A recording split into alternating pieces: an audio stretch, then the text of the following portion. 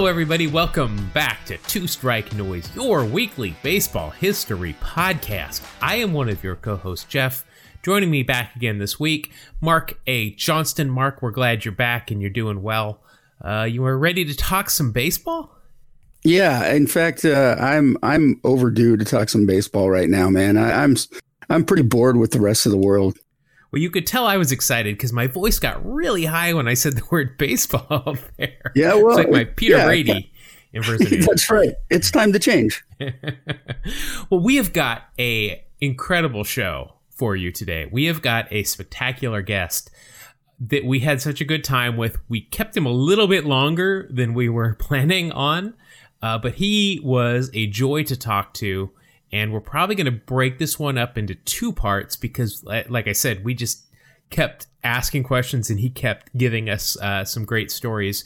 We have got a veteran of the major leagues, a first-round draft pick.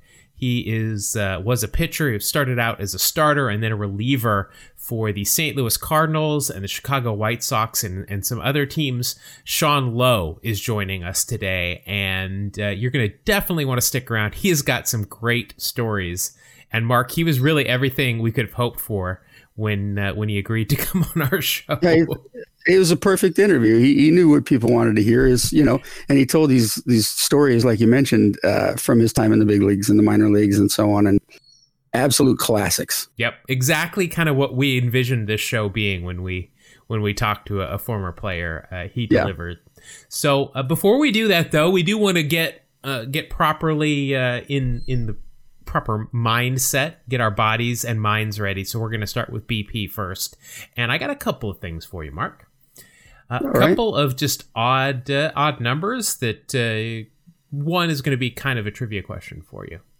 There are only 8 players in history that have 300 home runs and 300 steals. Can you come up with some? I would have never come up with all these names, but let's see how many of them you can knock out. 300 home runs and 300 steals. Yep. Well, Rickey Henderson? No, Rickey did not have 300. How many home runs, man? 297. I was going to say 294, but I thought that was too close to 300, so just short. So my answer was super close. It was super close. If it was who has 300 steals and 297 home runs, you would have gotten one of them already. Shoot, I just wasn't focused. So knock out the easiest one is who has the most home runs. Are you talking about Barry Bonds or are you talking about Hank Aaron? Okay, so Barry Bonds. Barry Bonds. There is one. Now, I'll give you another easy one. His father. Well, we'll go with Bobby Bonds. Look at that. I got 2. All right, you got 2. Now, Barry Bonds, before he went, when he was on the Pirates, he wore a number in honor of this guy that then he went to the Giants and this guy said, yes, you can wear my number, but he opted not to and wore 25 instead. That would be a guy with 660 career home runs, Willie Mays. There you go. Now, the rest of these some of them are probably pretty obvious when I say it. A-Rod is there, 300 home runs, 300 steals. Sure. The others are maybe not as obvious. First, you got Reggie Sanders. Reggie Sanders? Wow, I wouldn't have come up with that. Yeah, so Reggie Sanders ended with 305 home runs and 304 stolen bases. Oh, wow. Just like got over the end right there, just over the finish line. Hey, it doesn't matter where you finish as long as you finish. Well, remember what we almost called this show? Line drive in the scorebook. Line drive in the box score. That's right. That's it. Exactly. Next one, Andre Dawson. Oh, Andre with the home runs killed it. 438. And then he had 314 career stolen bases. I know, you don't think of him as having that many, do you? No, but he played for a while. Yeah. I mean, he played. Next on the list is disgraced manager Carlos Beltran. Beltran, yeah, he had like 400 home runs, I think. 435 home runs, 312 stolen bases. A lot of these guys are just getting under that mark of stolen bases, but again, who cares? They're doing it. Beltran also has a record for shortest lived managerial stint. No, actually, he's tied because he never managed a game. Wally Backman, if you remember, was hired by the Arizona Diamondbacks and then was actually released before their first game as well. But all ties in with the Mets. See, all the stuff you learn on this show. And then the last member of this elite squad is Steve Finley. Oh my gosh, one of my all-time favorite players. Yeah, so Steve Finley, again, 304 home runs, 320 stolen bases. I don't think I'd have come up with that. I mean, I didn't put him on 100 home runs, to be honest. Well, I mean, Reggie Sanders, Andre Dawson, and Finley. I to be honest, I would have never come up with Bobby Bonds. Yeah. But that's quite a list right there. And then I think I said A-Rod, right? A-Rod's included. Yeah, you did. Those are impressive numbers to be that versatile. Well, and then, of course, Barry Bonds, when you dig into his, he's also a member of the 400-400 and also the 500-500 squad, too. So he is by far and away the most elite when it comes to that category. You can, put as many asterisks as you want by the 762 home runs, but he did have 514 stolen bases as well. That's a lot of stolen bases. Yeah, that's, well, I mean, it's, about a third of what Ricky did, but. Well, come on, man, you're saying, well, you're pretty Catholic, but you're not the Pope. But then, Ricky only hit like 40% of the home runs that Barry Bonds right. hit. So maybe 30, 35, somewhere around there. But there you go. So that was one of those fun ones. I thought when I saw that some of those players knew absolutely who would be there, and then others I would have never guessed. Very interesting. I got another little number thing here for you for New York baseball clubs, and I'm just talking current ones. So we're talking Mets and Yankees, and we're specifically talking about players who've played for both teams. And who has the most hits combined between their time with the Mets and the Yankees? Do you have any idea on this one? This one I mean, my first response was, well, Ricky Henderson played for both of them, but you know where my mind is always pointing. Yeah. And Ricky Henderson did have 159 hits for the Mets and 663 for the Yankees. But he is second on this list in terms of hits total between the two teams. Wow. This is a tough one, man. Yeah, it is. And I'm not expecting you to get this one, but we're milking it so our listeners can kind of think about it as well. I'll give you another guy that played for both teams that has fewer hits than Ricky Henderson, and that was Gary Sheffield. Oh, sure. I vaguely remember Sheffield being on the Mets. It couldn't have been more than a season, and I'm guessing he was hurt or traded because he only collected 74 hits for the Mets, but he collected 381 while he was wearing the Yankee pinstripes. Okay. Actually, the guy I was thinking of that has already come up was Beltran, Carlos Beltran. There you go. Very nice. Nice. That is your leader. That is your winner. Yes. Ding, ding. Chicken dinner. Woo. Carlos Beltran collected 335 hits with the Yankees and 878 while he was with the Mets. By far the leader in the New York category. No doubt. Now, I'd be maybe I'll go back and look and just see if we extended that to people that played for the Giants, Dodgers, and Yankees when all three were based out of New York. New York, yeah. Interesting. Yeah. Very nice. I'm impressed that you got that. Very good. Thank you very much. He happened to come up earlier, and so I kind of had him on my mind. I'll admit it. Okay, doesn't matter. Again, you crossed the finish line. Yes. All right, let's look at some debuts. This show is debuting on May 5th. That's Cinco de Mayo. I did not realize. We were a little disappointed this wasn't on May 4th, but yes. Cinco de Mayo. Debuts for May 5th. 1937. One of the greatest names. We talked about this guy. You were still on vacation when we talked to DB Firstman about their Hall of Name book. Boots Poffenberger made his debut today in 1937. Oh, Boots Poffenberger. Wow. Poffenberger. Yeah. One of my favorites. So Cletus Elwood Poffenberger, who always went by Boots, came in relief versus the Red Sox. Ended up pitching 6 2/3 innings, only gave up 4 hits and 1 run versus future Hall of Famer Lefty Grove, and he got the win, too. Now, Boots was a character. Boots was kind of like Manny Ramirez, Ricky Henderson, kind of these eccentric personalities all put into one in the late 1930s. He did quite a few things. He was suspended once for throwing at the umpire. Okay. The best story, though, is in 1938. So this was after his rookie season, he was a phenomenal success after his rookie season. So 1938 rolls around, and Wheaties comes calling for Boots. They want him to be a spokesman. He's paid the night before to come on to this live radio. This is live. They're not recording stuff at this point. All radio is live. So they pay him to come on and, tell everybody how he loves to eat his Wheaties in the morning. So Boots comes in to do the live spot, and he was supposed to say, hey, I just had my Wheaties for breakfast. But when they ask him what he was going to have for breakfast, he actually says a beer and a steak.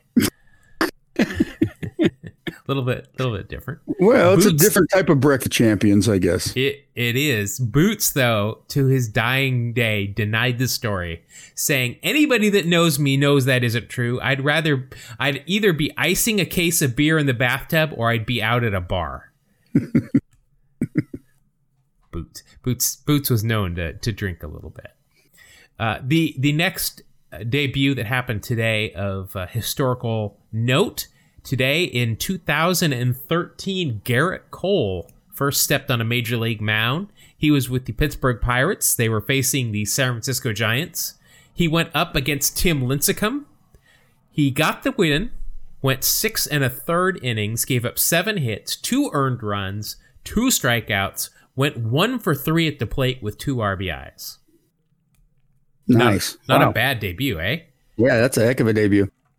After his first start, he then went on to beat Zach Greinke in his second start, becoming the first pitcher to ever defeat former Cy Young Award winners in their first 2 starts.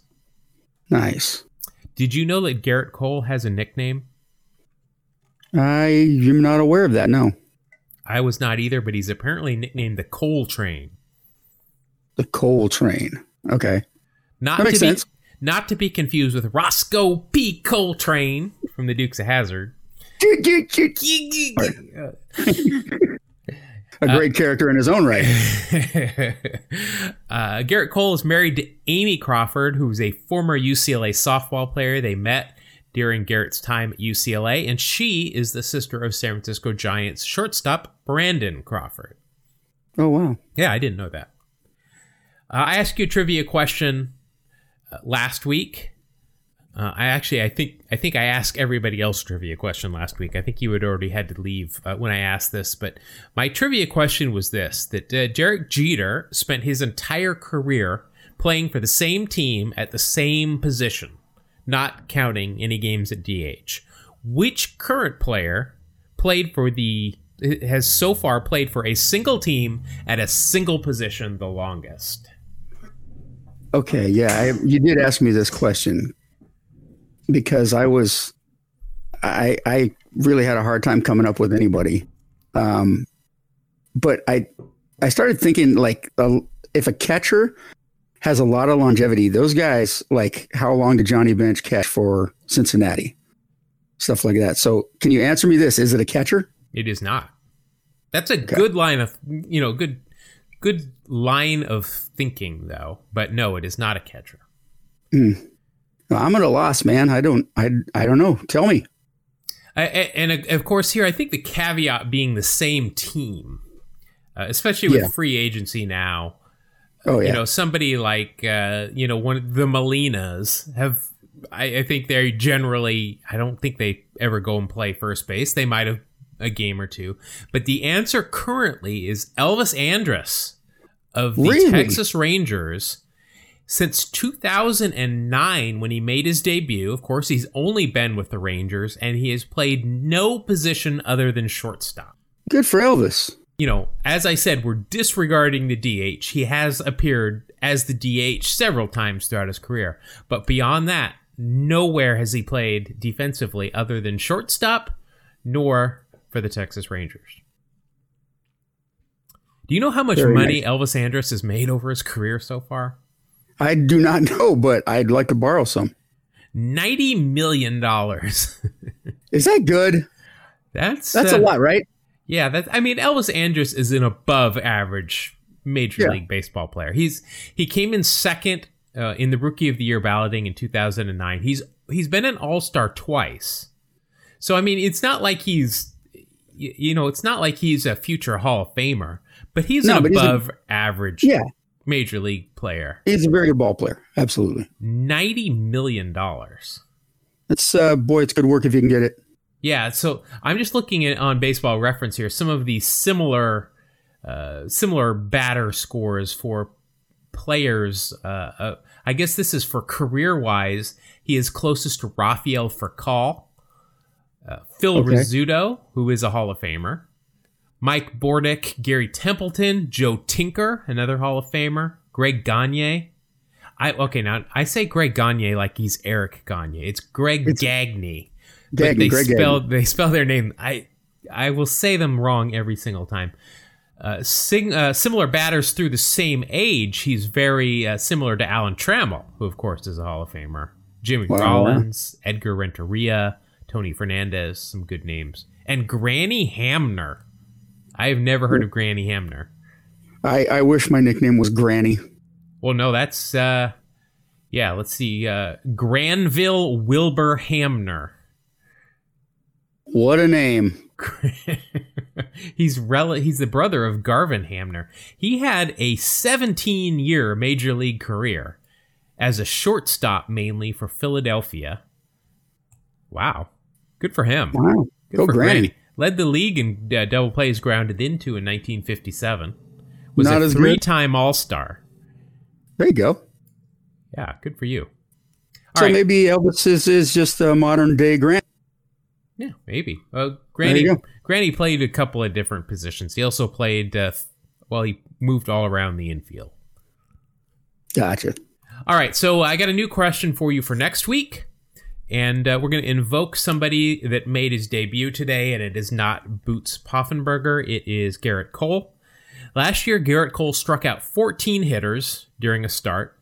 His next start on September 2nd, he struck out 14 hitters again.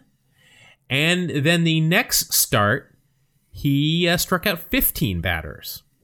3 consecutive games of 14 or more strikeouts was a feat that had only been accomplished once before in baseball history.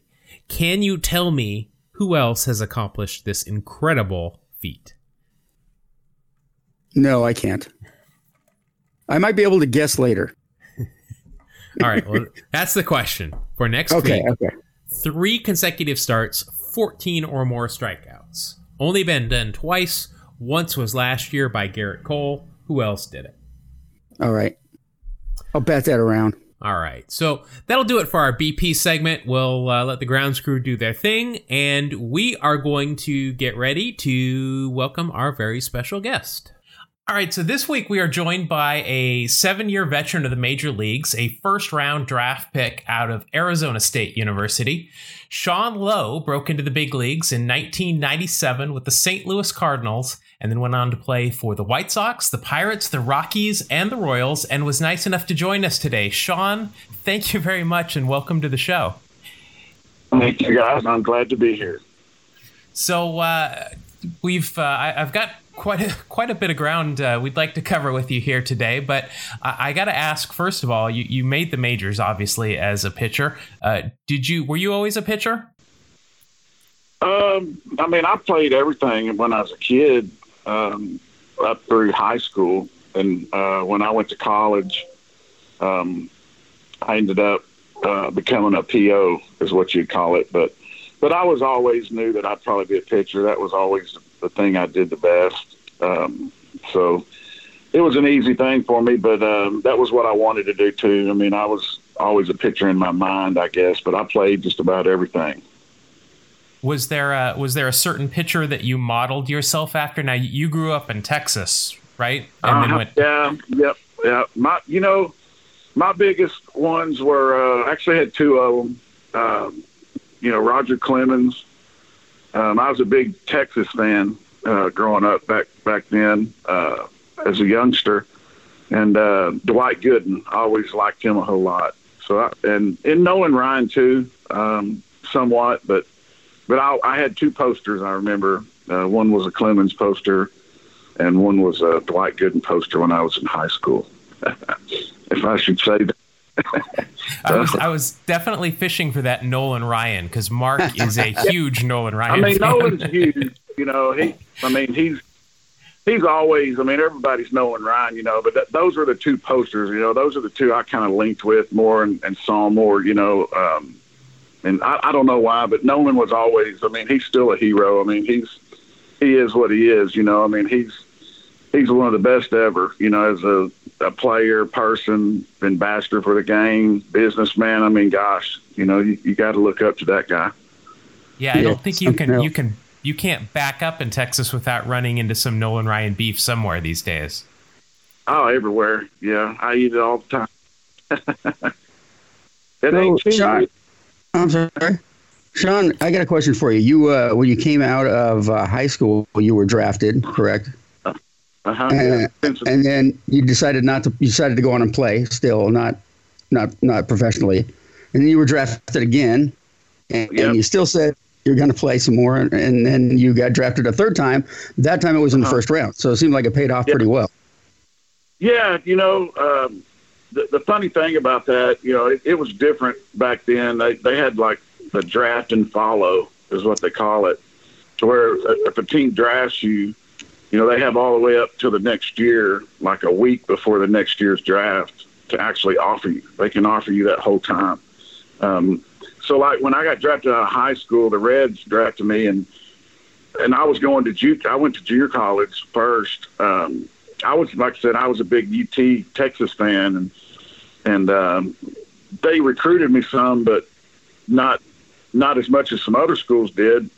As far as like scholarships go, I just wasn't going to go there, but I wanted to go there. I didn't really care about going nowhere else, so I went to junior college. So when the Reds knew that, they drafted me, and they kind of drafted me as a draft and follow.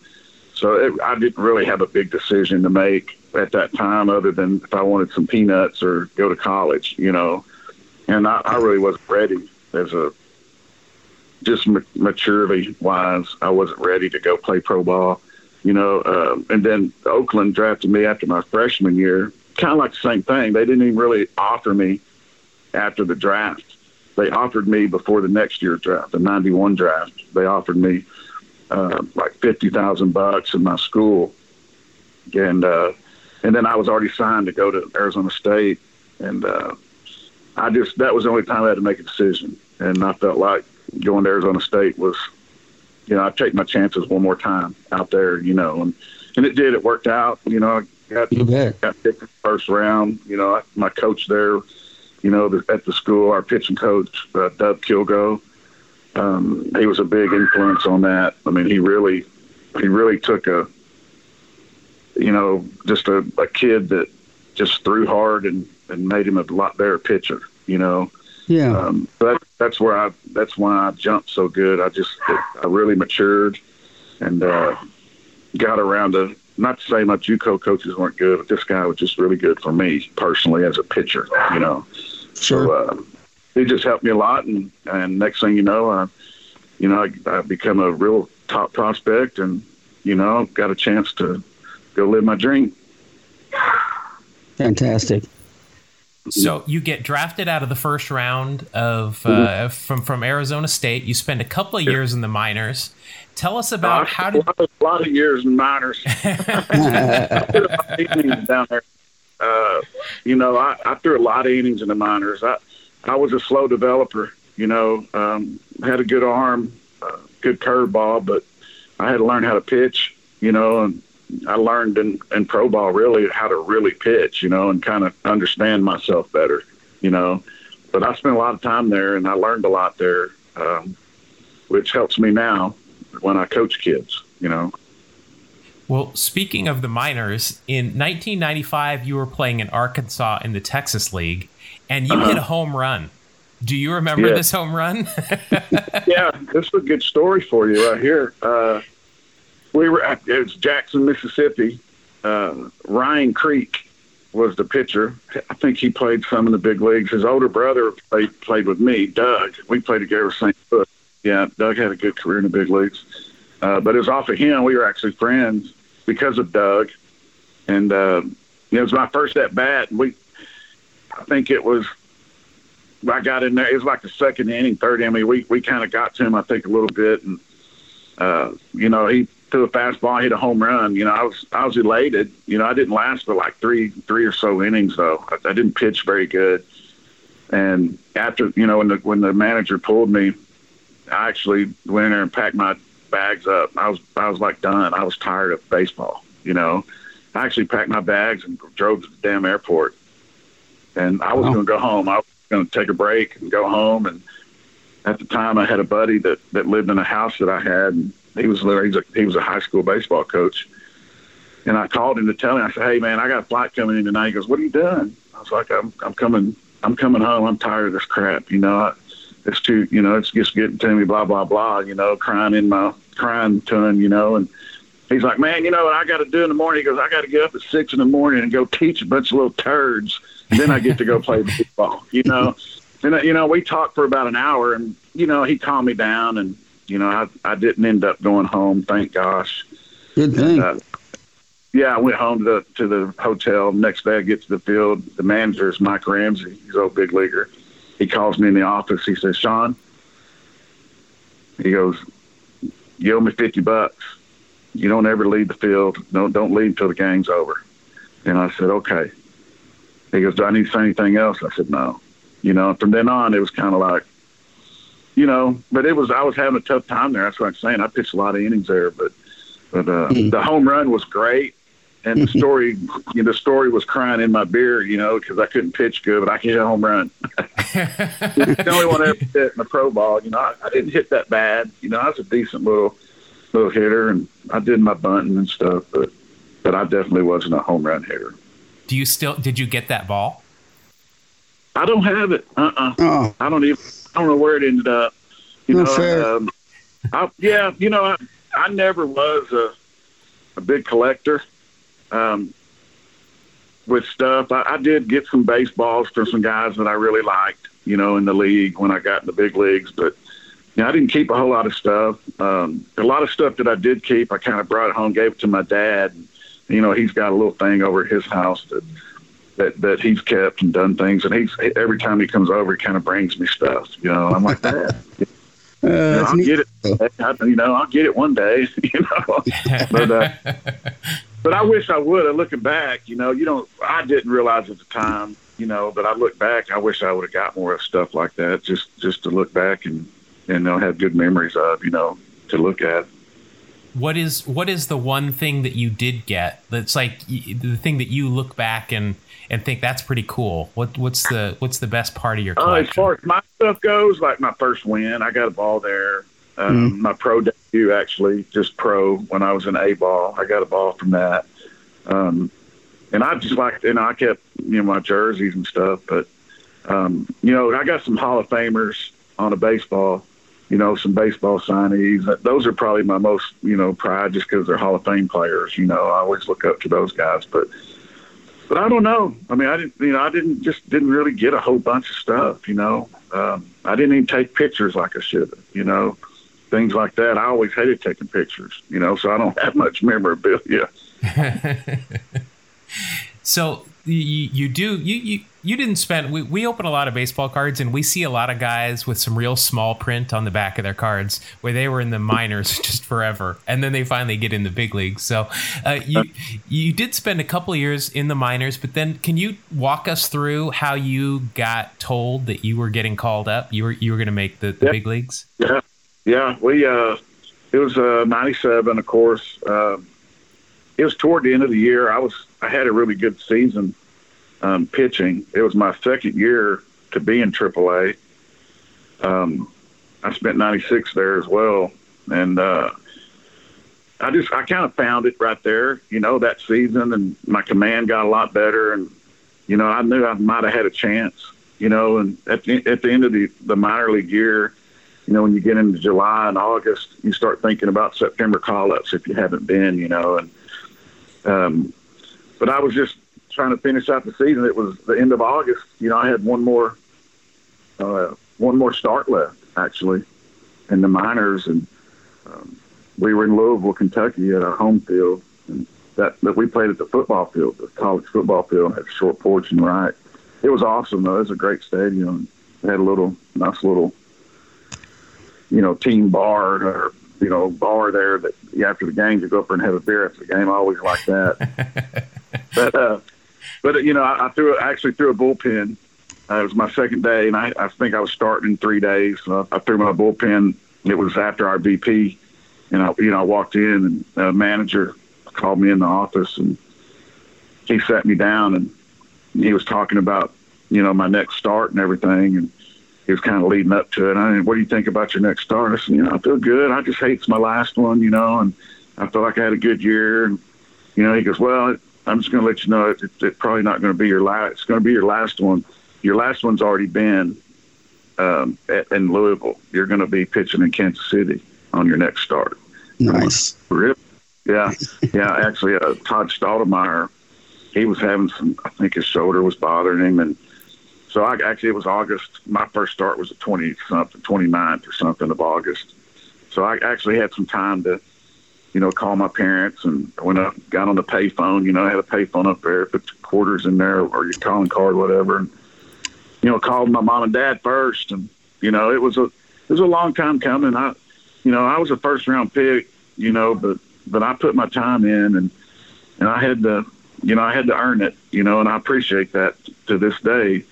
But I called the parents, and it was, it's the best feeling, you can have as an athlete to get to that point, and now I started thinking about Kansas City. I'm like, well, at least it's Kansas City, because, they don't really have these big crowds, maybe it won't be too bad. And the first game, the game is the first interleague game. Oh, wow. That they played. Yeah, so they sold out. It's the first sellout in like 10 years, So I threw like 4 2/3, I think. Had a chance to get the win. We were winning. I came out winning, but I came out bases loaded. The reliever, I can't remember who came in. Might have been John Prescatory, but came in and got me out of the inning. We ended up winning the game, but I didn't qualify for the win. But it was great. You'll never get a feeling like that ever again, when it comes to, being an athlete or a guy that's grinded in sports and, was making your dream come true, But, that's the easy part. Yeah, the easy part was doing that. After all that I said, I grinded out. But that was the easy part. The hardest part was staying up there. well, you got it right. It was August 29th versus the Royals. Yeah. And do you remember who the first batter was you faced? Johnny. Yep, Johnny Damon. Johnny Damon. Yeah. And you got him. First pitch, you threw a strike, and then you got him to ground out. Yeah, I pitched against him a little bit in the minor leagues and AA. Actually, he was in Wichita right before he got called up. That was 2 years prior though. But I actually played against him quite a bit there in the minors, and we knew each other, and I was familiar with him. I was familiar with a lot of the guys in their lineup just by playing against them, and they were in Omaha. We played in the same, I was in Louisville, so we played quite a bit in AAA. Jeff King was in that lineup. He big league, guy, veteran for a long time. Power, he had some power then too. he taught me that, right away that I couldn't just throw like a little, 1-0 curveball in there just to get a strike. He first home run I gave up. Yeah. Oh yeah. That, because he saw it coming. He just was like he was just waiting on it, But they teach you real quick up there, what you can and can't do. So.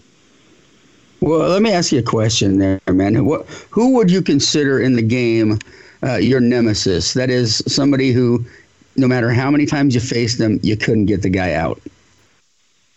Oh man, this goes with minors and big leagues. But there was a guy, I don't remember him, but he had a good career. His name was Chris Steins. He was kind of a utility guy. Played with the Reds, maybe the Royals too. I think he did play the Royals. But I faced him a lot in the minor league. He wore me out. He was a right-hander too, and I usually did good against him. And he just hit me all the time. It didn't matter what I did. He'd hit a single, he'd hit a double. And I faced him a lot in the minors like that. And then we got in the big leagues when I saw him, same thing. But it's kind of funny. I mean, you'd think I'd say, I only faced Tony Gwynn 4 times, but he got 3 hits on me, like 2 doubles, 1 down left field line, 1 down right field line, But I didn't see enough of him, but that's all I wanted to see of him. But yeah, me too. Indians back then were always pretty rough, They Tommy and Manny Ramirez and Alomar, both Alomars, and Kenny Lofton, and Kenny Lofton was always. It's like he owned me too. It just felt that way. A lot of the guys when I was with the White Sox, that's when I got most of my, where you get multiple at bats against guys and you see them a lot in your division, So sure. A lot of guys I didn't see a whole lot, but I did see a lot of those Indians and Detroit Tigers and guys like that when I was with the Sox. But that guy Chris, I mean, I'm telling you, right? Usually it's lefties. Lefties were the changeup was always probably my bottom pitch, my 4th pitch, so I'd struggle. Lefties would get me a little bit. I just wanted them to hit it on the ground, and a lot of times they did, but they get that 4-hole. But, righties always had a pretty good thing with, had pretty good success because I could throw my breaking ball in there, but lefties most of the time. But this guy happened to be a righty, and I just couldn't do nothing to him, That's funny. Now, like, throw it down the middle and just hit the first pitch. Just do get it over with, right? Well, I'm looking at Chris Stein's splits from that year. He only hit 195 against lefties. He hit 389 against righties.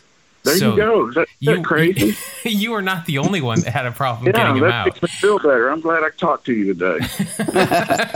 Wow. Yeah, that's pretty cool. Like I said, but most of our at-bats with him, it was in the minor. I mean, the majority of them against him were probably in the minors. I don't know how many times I got, but I just remember when I did, I felt like he got hits, still got hits off of me, but he just had my number, Flipping to the opposite side, Sean, any player that is a standout player that you didn't seem to have any problems with, even though other people did? Sammy Sosa. Yeah? Yeah. I think he was one for on me. I know that. He got one little hit, I think. But I struck him out a lot. I think he was, and I'm not a stat guy at all, but I've had people say this to me, but I think he was like 1 for 17 or something like that with a lot of strikeouts. That's fantastic. Yeah, I think I bet with biggest name for sure, lowest batting average, probably most dominance by me for whatever reason, I was able to throw my curveball in there with him. He didn't like those a lot, and he liked to swing. He was a hacker. If you didn't make mistakes, you had a chance against him. But if you did, I've seen him hit a lot of home runs. So. Sure. That's amazing. Speaking of Sosa and home runs, so you were on the Cardinals team, not the entire season, but in 1998 during the McGwire and Sosa, home run derby. What do you remember about that? That had to have been crazy. Yeah, I mean, everywhere you went, the batting practice, you'd have, 15, 20,000 people for batting practice just to see McGwire, I don't remember because I didn't play but in that season. I went up and down 4 or 5 times, but I was up there for about a month straight once, and it was in May. It was early in the season, and then I went up maybe once or twice after that, and I didn't get called back up at the end of the year, which I was very disappointed, just because that home run race was going on, you know. Mm-hmm. But that was kind of the end of the road for me with the Cardinals. After that year, they traded me that off season to the White Sox, and which ended up being a great move for me. And you know, I loved the Cardinals and everything, but with McGwire there, I think it was 97 when I was up in September is when he actually signed they traded for him, I think, in 96 and got him over there, and he signed an extension in 97. And it was, they announced it right before the game. And they said, Mark McGwire, just signed a 3 or 4, I don't remember what it was, multi-million-dollar deal. Everybody's like, and chills running down. And he gets up there and hits a dang home run, and it's like unreal, And that guy, I loved him. I didn't play a whole lot with him, but the little time that I spent with him, it was at the height of all that. And he was just such a normal dude. It was amazing. He treated you like a teammate needed to be treated. He had that aura about him where he was a leader that way. And, I never really had a whole big favorite player when I was growing up. Really, I liked a lot of players, but when I got up there and I played with him, I got around him, I saw what he was doing and everybody on him and how he ran me. And it was like, man, how can you dog this guy? I know where it ended up with all that stuff, but he's still. I mean, it was a great thing. And then they do that thing. He hits the home run. The next year, he hit 70, and I got to see some of those home runs. He hit a home run in my debut game, actually. But the balls that he would hit were so high, They were just home runs. They'd go to the moon, And you'd have thousands of people there for batting practice just to watch it. That's never happened again. Never has. I mean, it was a pretty crazy moment, I guess. Kind of saved baseball in whatever way, I guess. Kind of got back on track from the strike and things like that. So ended up being good, but I just hate that it turned out like it did with him because he's a Hall of Fame guy no matter what. He put up great numbers, and I don't really root for the steroid era stuff. I got different views on that stuff, but in the end, I just look at him as a person, how he treated me, and I'd vote for him, for sure. Fair enough, man. Fair enough. Yeah. So your time in Chicago, we actually, there was an anniversary about 2 weeks ago, and I want to see if you remember this game. It was the Detroit Tigers, and it was at Comiskey Park. And it was one of the biggest brawls. There were 3 or 4 of them throughout the game. Yeah, and I remember it plainly. Yeah. There were some big bodies in there. Frank Thomas, Juan Gonzalez, Carlos Lee, Tony Clark. Let me tell you, Doug Brocail, their whole team, the Tigers team, had a big bunch of monsters anyway. I mean, we had our fair share, but, that season, that was April. It was the first, whatever day it was, first few weeks of the season. And I had actually got hit with a line drive on March 27th in spring training. I got David DeLucia. I threw a pitch. He hit 102 off my face. So I had a broken cheekbone and a broken nose still. So I didn't get in any fights, what I'm saying. I was out there and all that, but my eyes were still bloodshot red, and I still had black eyes from that. I was still pitching and playing. And, I wasn't swole up no more, but, it was one of those games. We didn't have necessarily a lot of bad blood with them, but it wasn't good blood. There was a few things that have happened in the past, that nothing big, just typical rivalry type stuff. And, and they hit us. I don't remember who they hit first. And we go out, and I think Jim Parquet retaliates, drills Dean Palmer.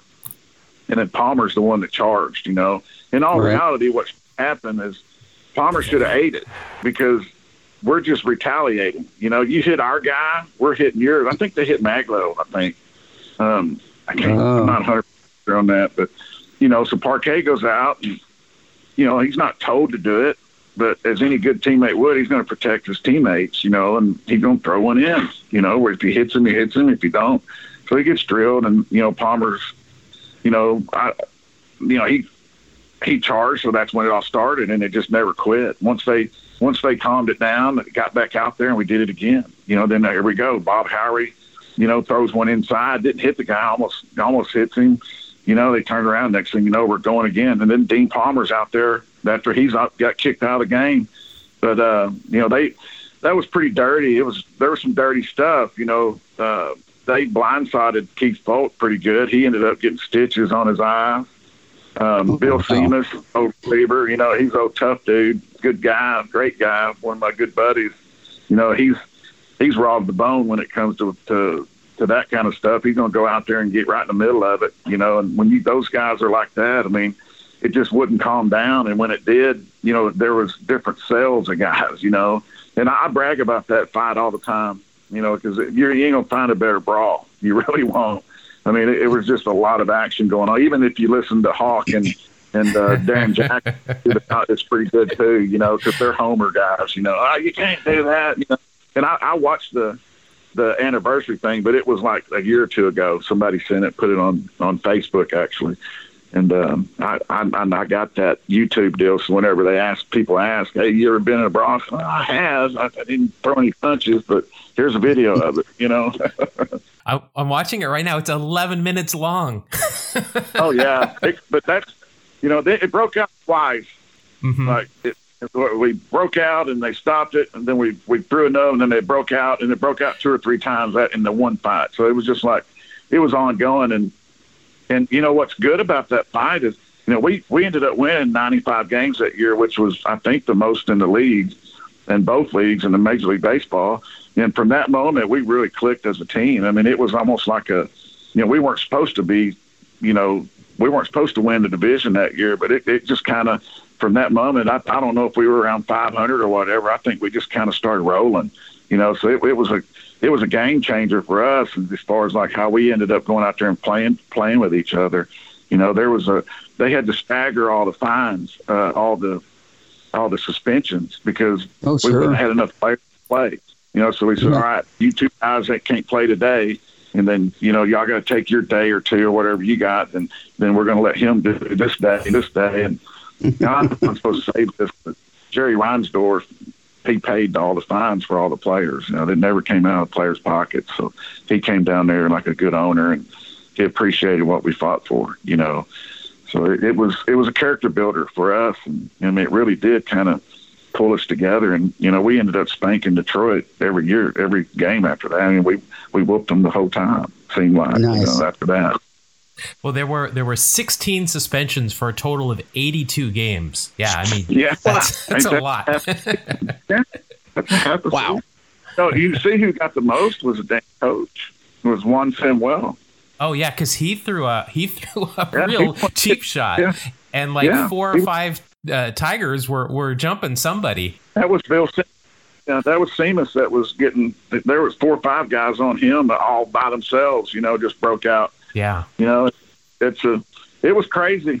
You know, like I said, it was intense for sure. And I'm running around like a chicken with my head cut off. I'm just trying to be a good guy and break it up. I'm like, please, you know, I'm already broke, you know, don't break me anymore, you know.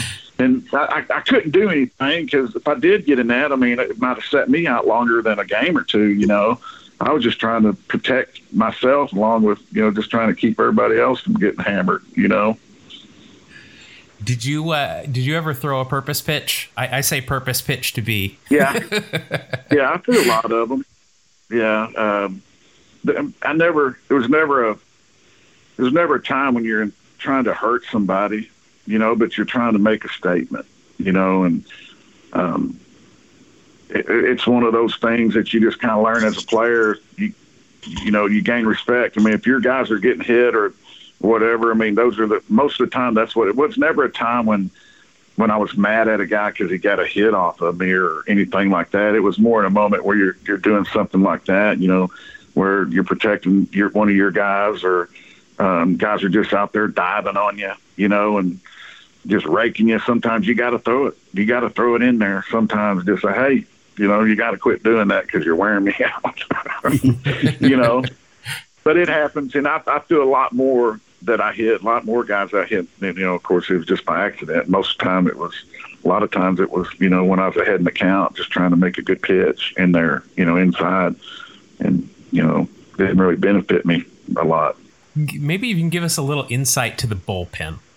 I've been talking with Seth McClung on Twitter, former reliever, and he's got a trophy for something called the Bullpen Olympics that they used to do in the bullpen. What kind of things would you do down in the bullpen to keep yourself amused?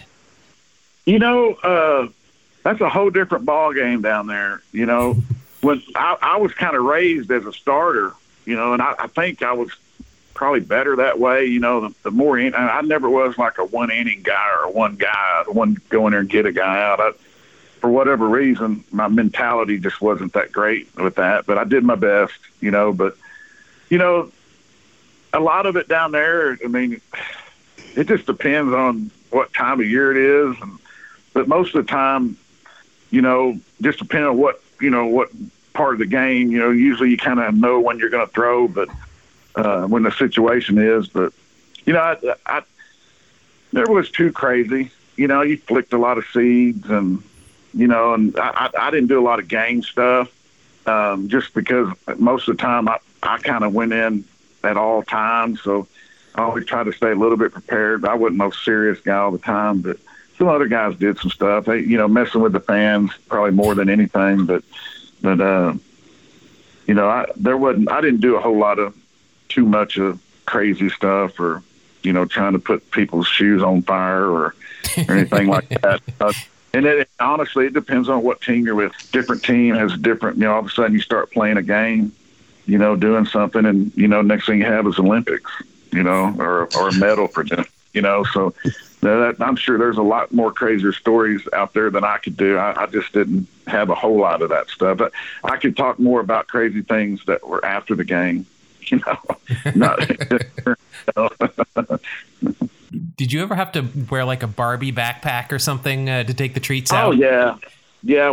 Our rules, most teams were, you had a candy bucket or seeds. You had to make sure that the bullpen had all their stuff, and the guy that had the least amount of time was always the butt boy. Or whatever. And I think they did that some with rookies. Some teams just did, all rookies had to do it. But if you didn't matter, the least amount of time, even if you had a couple of years in the big leagues, sometimes you're carrying that thing, but most of the time you wouldn't. It's mostly first year guys, or, the rookies, or guys that just came up, and you're sitting down there, and a lot of guys are like, sweet, I'm glad he's coming up, and I can pass the bag, And sometimes it was a pink bag, and some guys just did regular bags. The biggest thing was just making sure we had, everybody was taken care of. But you got to put your time in. You got to go with it. You got to like it. It sucks, but in the end, I'll take that walk with that pink bag down to the bullpen any day of the week. Because that means I'm on a big league team and on a big league field. And that's. At the time, you're like, but, you look back, it's like, man, I'd do it right now. You ask me, I'd go back and do it all day long.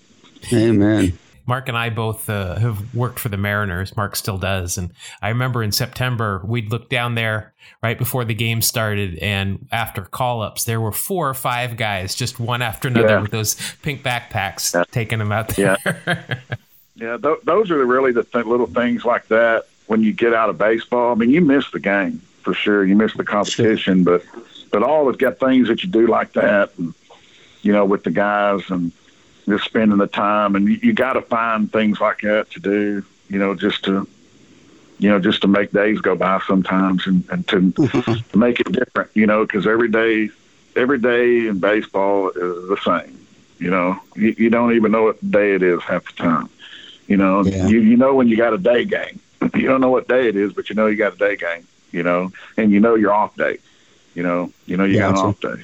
After that, it's like everything's the same. So to break up monotony, that's kind of what guys do, When you get off the plane, too, used to, if you carry beer, you'd have to be a beer boy or a drink boy. You get waters and beer. You had to carry on the bus, when you get off the plane, you get on the bus, go to a hotel. So, you'd always have to have a few beers on you just in case somebody wanted one. Well, good thing you were never teammates with Wade Boggs then, because that would have been a heavy. I've heard that story. Brian Bowringer, he's an old player. He played with him in New York, and I think I don't know if it's one of the first times he got caught up, but he was a young player at this time, not Wade, but Brian Bowringer. He said that he was kind of hanging with him, sitting with him, drinking beer with him, and they actually called him in. He didn't tell me who it was, and they said, "Hey, you're a young player." They weren't saying that Wade was a bad influence. They just knew that he drank his beer, and he'd say sometimes he drank 24 damn beers sometimes. Whew. Unreal. But on a flight, a long flight, when you got to fly across the country, drink a bunch of them. I had my fair share too. I hated flying, so it always helped me. That's like having an extra pillow.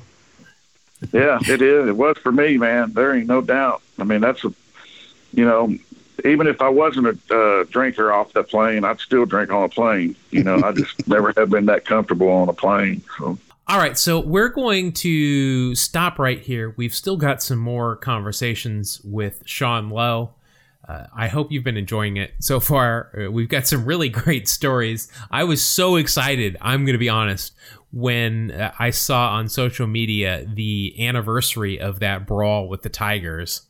And I knew that Sean was on that White Sox team. And That's right. I was just itching to ask him about that. And for him to remember it that well and be able to talk to us about it.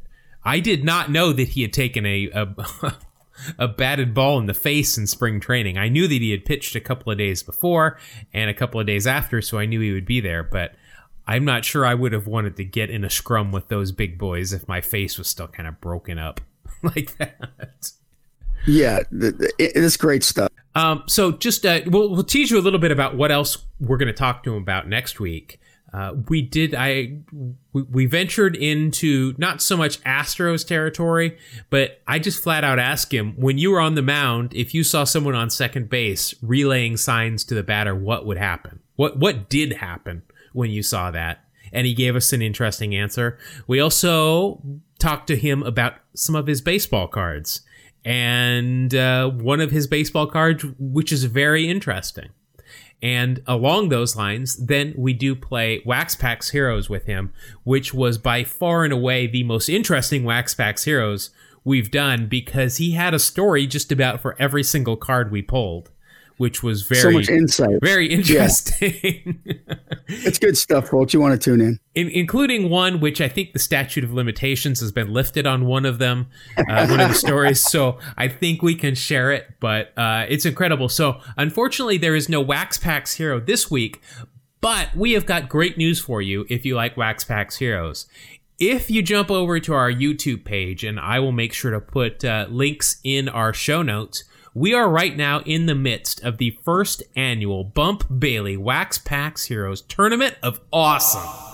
And what this is we've got a lot of our friends from the internet, from Twitter, from podcasts, and we're doing a March Madness single elimination bracket style tournament of Wax Packs Heroes. And we're releasing new episodes probably every 3 or 4 days. We're a couple of matches in already. It's a lot of fun. It's only on YouTube, though. So, we're trying to get you to check out our YouTube channel. While you're there, you can also find the video versions of a lot of these Wax Packs Heroes that Mark and I play amongst each other, as well as when we have guests. So obviously you won't see one of those this week, but you will next week when we release Sean Lowe's after we get through the second part of his interview. But also be sure to check out. We're having a lot of fun, and hopefully you will too. I'm just will warn you right now, it's not safe for work here. We try to keep things safe for work on the podcast, but we encourage, there's no PED testing. There is drinking allowed during these things. So it's a little bit different, but a lot of fun. I hope you will jump over there and check it out. Beyond that, though, we appreciate everybody, as always, for listening. We really appreciate everybody. Mark, we had a lot of people check in on you last week just to make sure that and hope that you're doing okay. We want to thank everybody. That was really nice of our listeners. That's a very humbling thing. Thanks everybody that inquired about that. I really do appreciate it. And we really do. And we appreciate, like I said, we got some really great reviews that people have been leaving. We really appreciate that. And if you want to get a hold of us, we are available many different ways. You can find us on social media, both on Twitter and Instagram at Two Strike Noise. That is at TWO Strike Noise. You can find us, of course, on YouTube on our Two Strike Noise podcast channel. Mark, they can send us an email as well. twostrikenoise@gmail.com. That is a way you can reach us. We really appreciate it. And Mark, we're definitely going to be back next week because I can't wait to share the second part of this interview with former Major Leaguer Sean Lowe and his Wax Packs Heroes, and it's a blast. Will you be here? I'll be counting the hours. All right. Well, then, thank you, everybody, for joining us, and we'll see you on the next episode of Two Strike Noise. Thank y'all. God bless you. Have a great day.